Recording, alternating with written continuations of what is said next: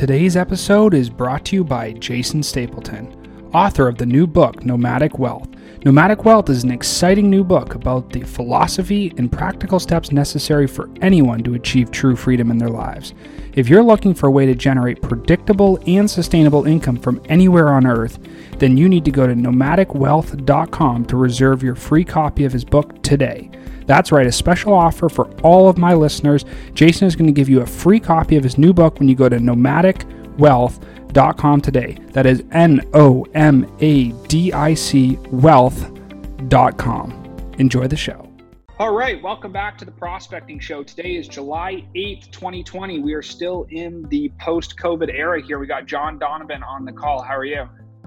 Wonderful, sir. And yourself? Very good, thank you. So everybody who listens to the show, they know there's three parts. We've kind of modified the podcast over the last 3 or 4 months. The past, the present, and the future is kind of what we're focusing on, but we also want to learn about you, what you do, and how you serve the world. So to start off, tell us a little bit about your backstory. Where'd you come from, and how did you get to today? Yeah, absolutely. So John Donovan, I'm born and bred in Pittsburgh, Pennsylvania. My background was in engineering, and I basically went into a career where I didn't really appreciate what I had or really didn't like it. So what I did was what any entrepreneurial minded person would do, is quit my engineering job, bought a rental property, and started my own business with zero capital, right?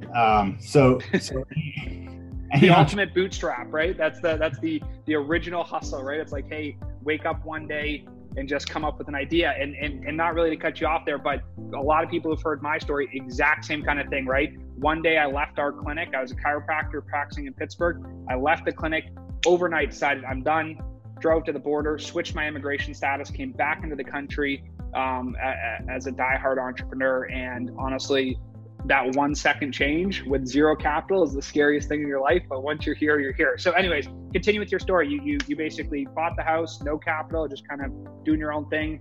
And then what? Yeah. I mean, and I started a company that was like a cardless rewards program for high traffic businesses, coffee shops, pizza shops, everything along those lines. A childhood friend of mine and I started it. I bought a couple properties and really was just living that entrepreneurial dream. Did that for about 4 years. The bootstrap mentality, a lot of entrepreneurs who'd be listening to this know that not all ventures end up where you want them to go. Right. So sure. 4 years, couldn't turn the profit that we needed to. And so we eventually closed the doors and dissolved. When I was looking for a new position, I'm working for a company called PrimePay. We do payroll and HR. And the lessons that I learned as an entrepreneur going through that, as far as understanding business structures, understanding the technologies, understanding data and the need for data, have really helped me drive to where I am now. And now, sales is all I focus on now. I think as an entrepreneur, knowing the sales game puts you at such an advantage that I'm really grateful for where it's taken me. So that's where I'm at right now. So let's talk a little bit about the sales experience, right? Because most entrepreneurs, there's only two types, right? There's the people who are the developers and the ops guys, right? They have a great idea. They're a technology partner or whatever they are, and they're really good at their thing that they built. Then there's the other guys who are really good at sales, right? Those are kind of the two verticals. Obviously, every entrepreneur has to be good at their product or service and sales, but some people recognize like, hey, I'm a great, computer programmer, but I can't sell anything, right? So there's always this partnership that ends up happening between different people. In the sales world, what do you think is like the most important thing for people to realize as an entrepreneur or somebody who's in a sales role like you right now, right? You're pounding out the phone, I'm sure you're talking to lots of different people, and sales is not an easy thing. So give us some, background there.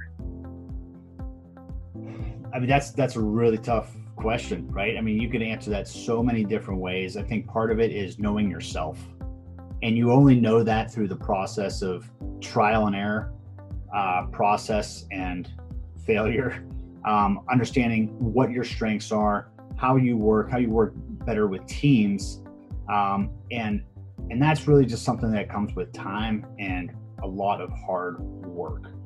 I think if I could go back to your question, I think the most important thing is time and effort, right? So whether you are an entrepreneur or a salesperson, you're running against the clock all the time. And so number one, it's working as hard as you can for as long as you can, but more importantly, it's being able to prioritize, block scheduling, and really say no to things that are taking up time that aren't really going to get you where you need to go.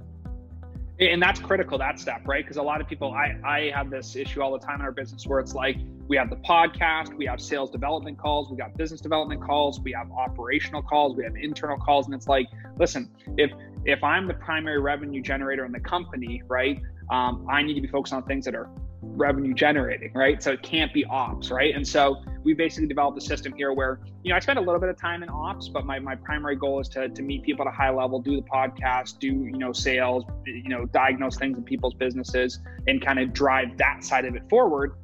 What has been your experience being the entrepreneur? Have you had to juggle the ops and operations and the sales side of the business, or were you always just sales all day? We were all over the place. I mean, I was doing the development work for the rewards card program. So doing the coding, a lot of the reporting. I didn't teach myself how to code. I had an awesome mentor who walked me through it. But I mean, doing all the analytics from all the card users and developing graphs for that to show what kind of repeat customers they had, what their demographic was as far as age, gender, that whole thing, what kind of products were going out.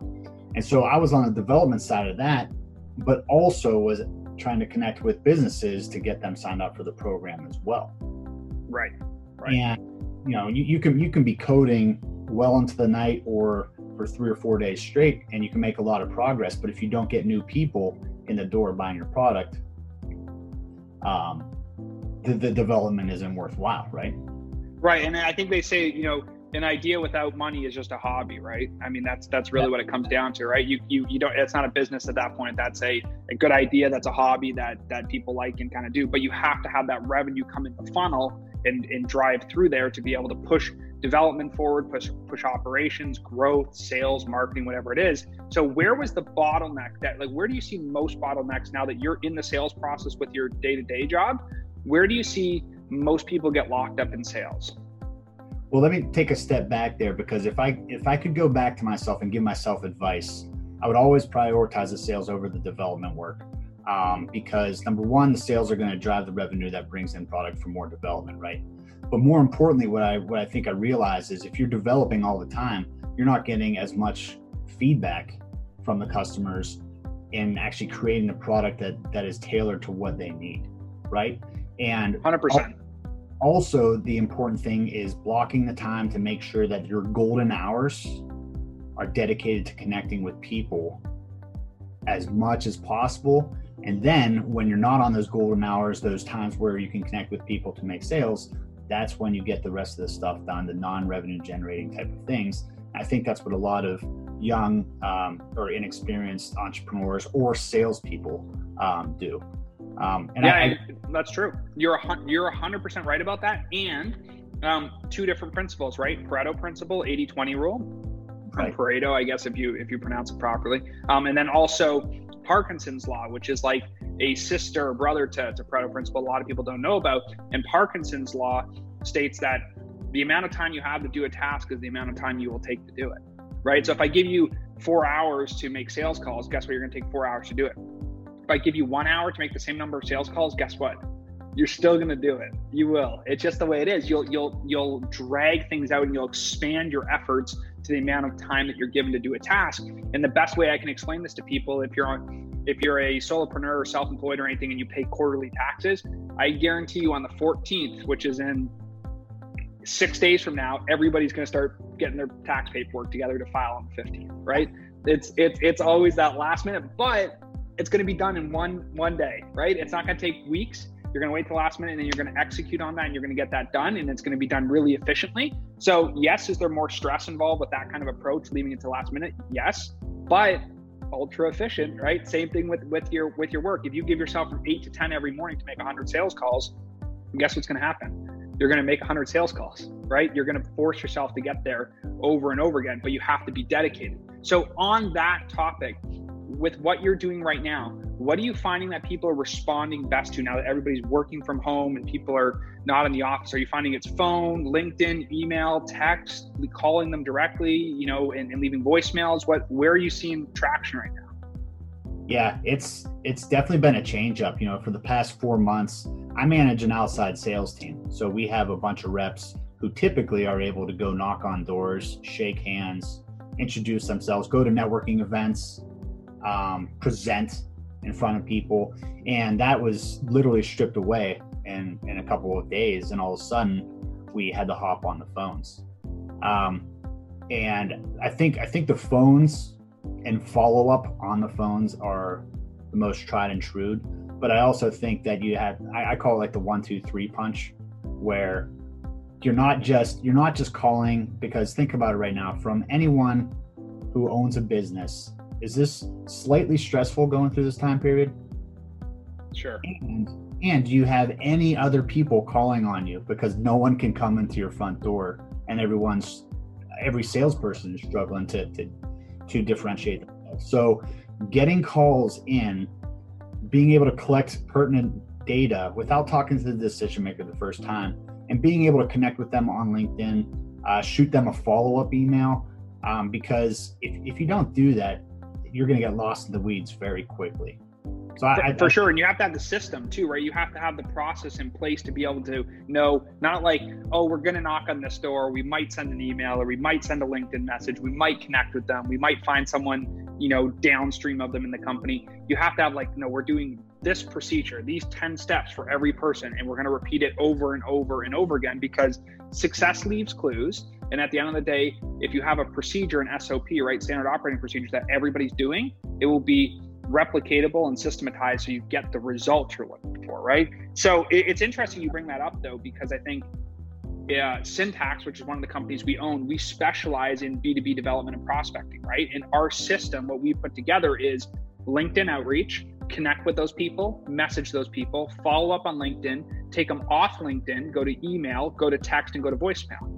And we do that for every single prospect. And so we have a system in place where we're doing those steps no matter what happens. I mean, the only reason we wouldn't do them is we don't have an email or don't have a phone number. And so to your point, you know, what's the process that you guys have found successful now? Are you finding that omni-channel approach where you're going to multiple platforms better, or are you finding just like pure volume is the game right now? It's a combination of both. I hate to give you like a non-answer, but you know what you guys are doing that's right is you're hitting them from different angles, but it's not just hitting them once and then going down a list, right? Volume is good, but it's not the width of what you have, it's the depth. You know what I'm saying?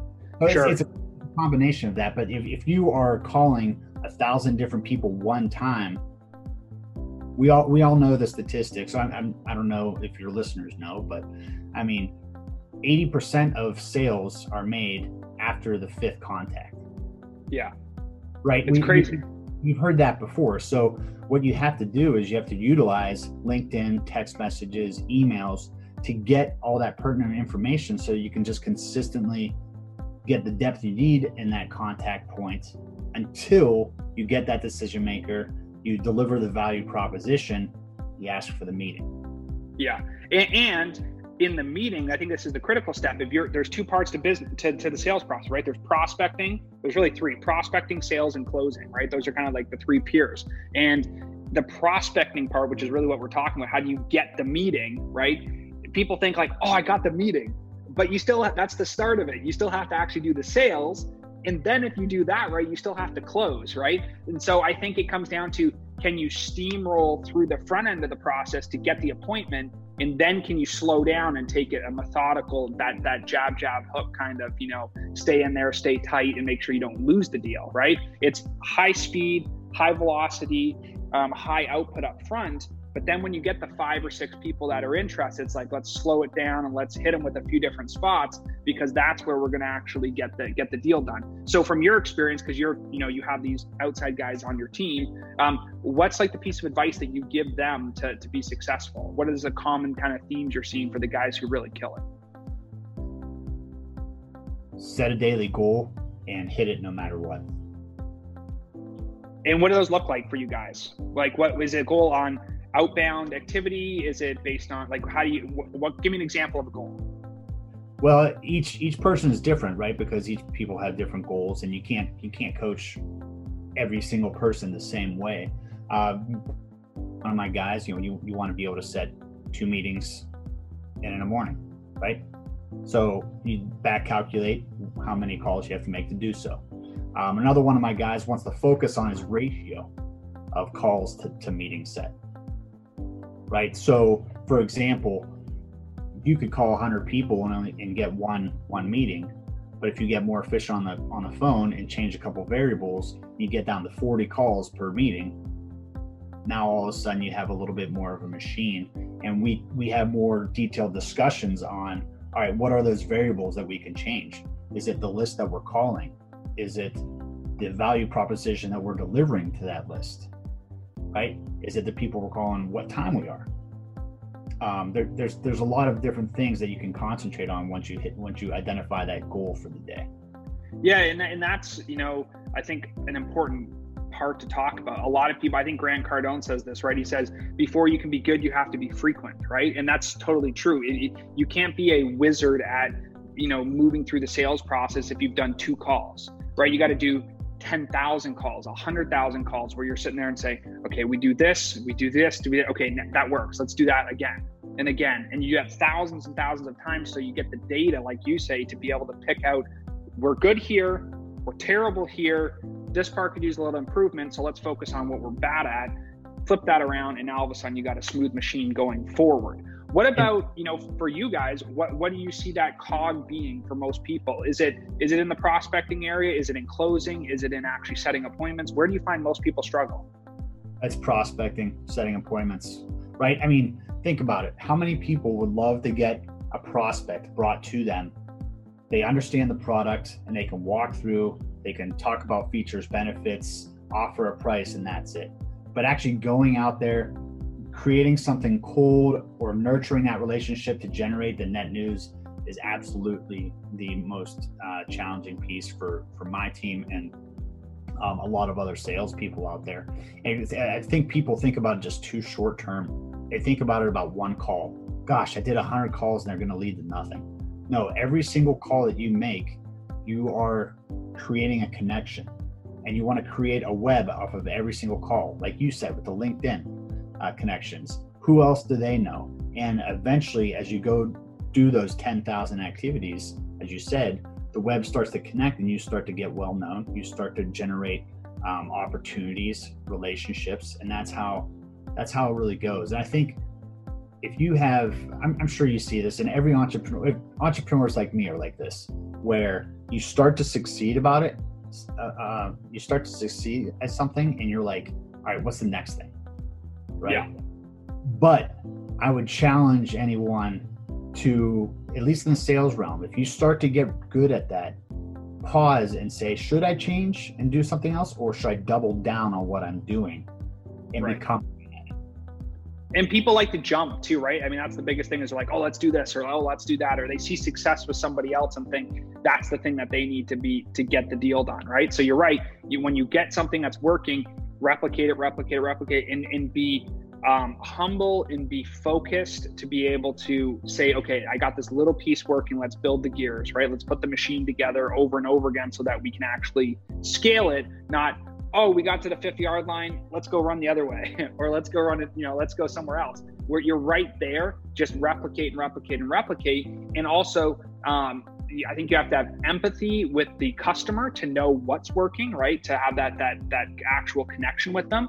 But you also have to have a understanding, like a high level mentality of what you're doing, right? You got to be able to kind of step out of your body, look down on yourself and say, these are the things that I'm doing that are working. And a lot of people don't know why things work or don't work, right? They just go, oh, it's working, but I have no idea why, right? I don't know what's working. It's just something's working, right? And if you can't step away and go back towards it, that's dangerous, right? Because you are not going to have an opportunity to actually scale that skill. So, when you're training, what do you recommend people to do once they find that one thing?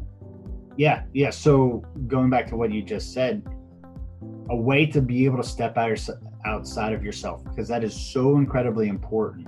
You can sprint all day long and realize at the end of the day, you're going the absolute wrong direction, right? So having a mentor, having a good coach, having someone to guide you is really important, number one. Number two, having scheduled reviews to slow yourself the heck down and self-evaluate are incredibly important. Weekly reviews so what we do, and it's been very effective, is we do quarterly reviews, monthly reviews, and weekly reviews, but they have different topics, right? Sure.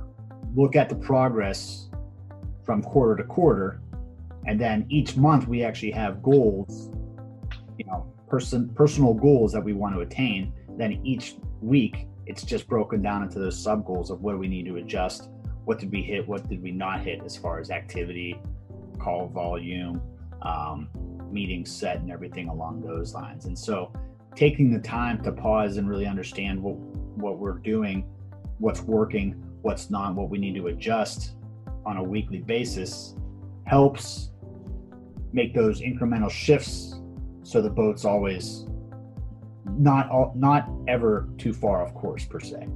Right. You get those slight corrections, right? Those 10-degree connections, not the, hey, we got to turn the ship totally around because you're going the wrong direction, right? And those course corrections, like you said, if you can do those day to day, week to week, month to month, as opposed to just every quarter or every year, it's going to be a lot more effective, right? I mean, it's like swinging a golf club.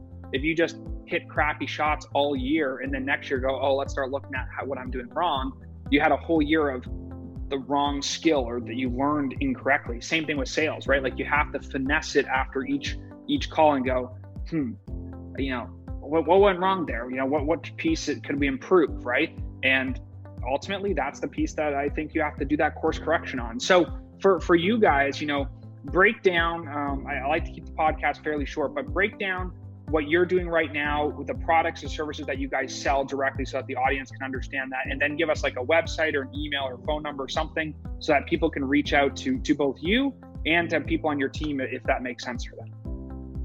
Yeah, without a doubt. So, I mean, what we're doing is we're selling payroll services, technology to small to medium-sized businesses, nonprofits, restaurants. Obviously, restaurants are hurting very much right now as far as this COVID thing is going.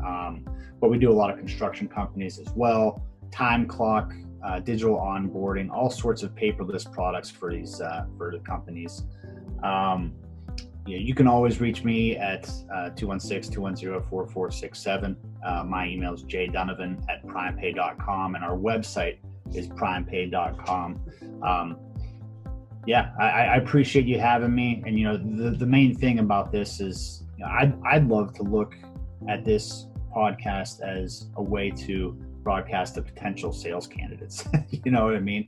If you looking at people and listening to the content that you have, you bring a lot of great content to the table. And if anyone's listening really resonates to that with stuff, I think that they would be interested in something that we do as well.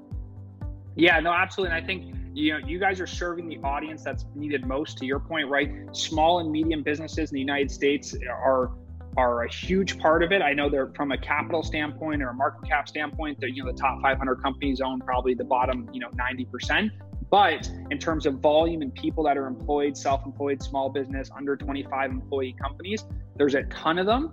Yes, a lot of them are hurting right now, but at the end of the day, things like payroll and technology and core services that are basically built into their business that they can work on with you are huge, because at the end of the day, people will either hire a full-time person to do some of these skills and have a big expense there that's not performance-based, right? Because you're trading time for dollars, or you can go and outsource a portion of those skills where for a fraction of the cost of having a full-time person, you can get the deal done right. You can get the actual skills, the payroll work that you guys are doing done properly, but then you actually never have to worry about it because it's just input, output. It's like the revolving door, right? It happens every single day without failure. So if you're interested, check them out. Really appreciate your time, John. And this was super. It's nice to have, somebody who's in sales on the podcast. We have a lot of entrepreneurs they're not sure about the sales process, but you having the entrepreneurial focus, the sales experience, and then the management experience on top of it makes for a killer episode. So hopefully this was good energy for everybody. Really appreciate your time, and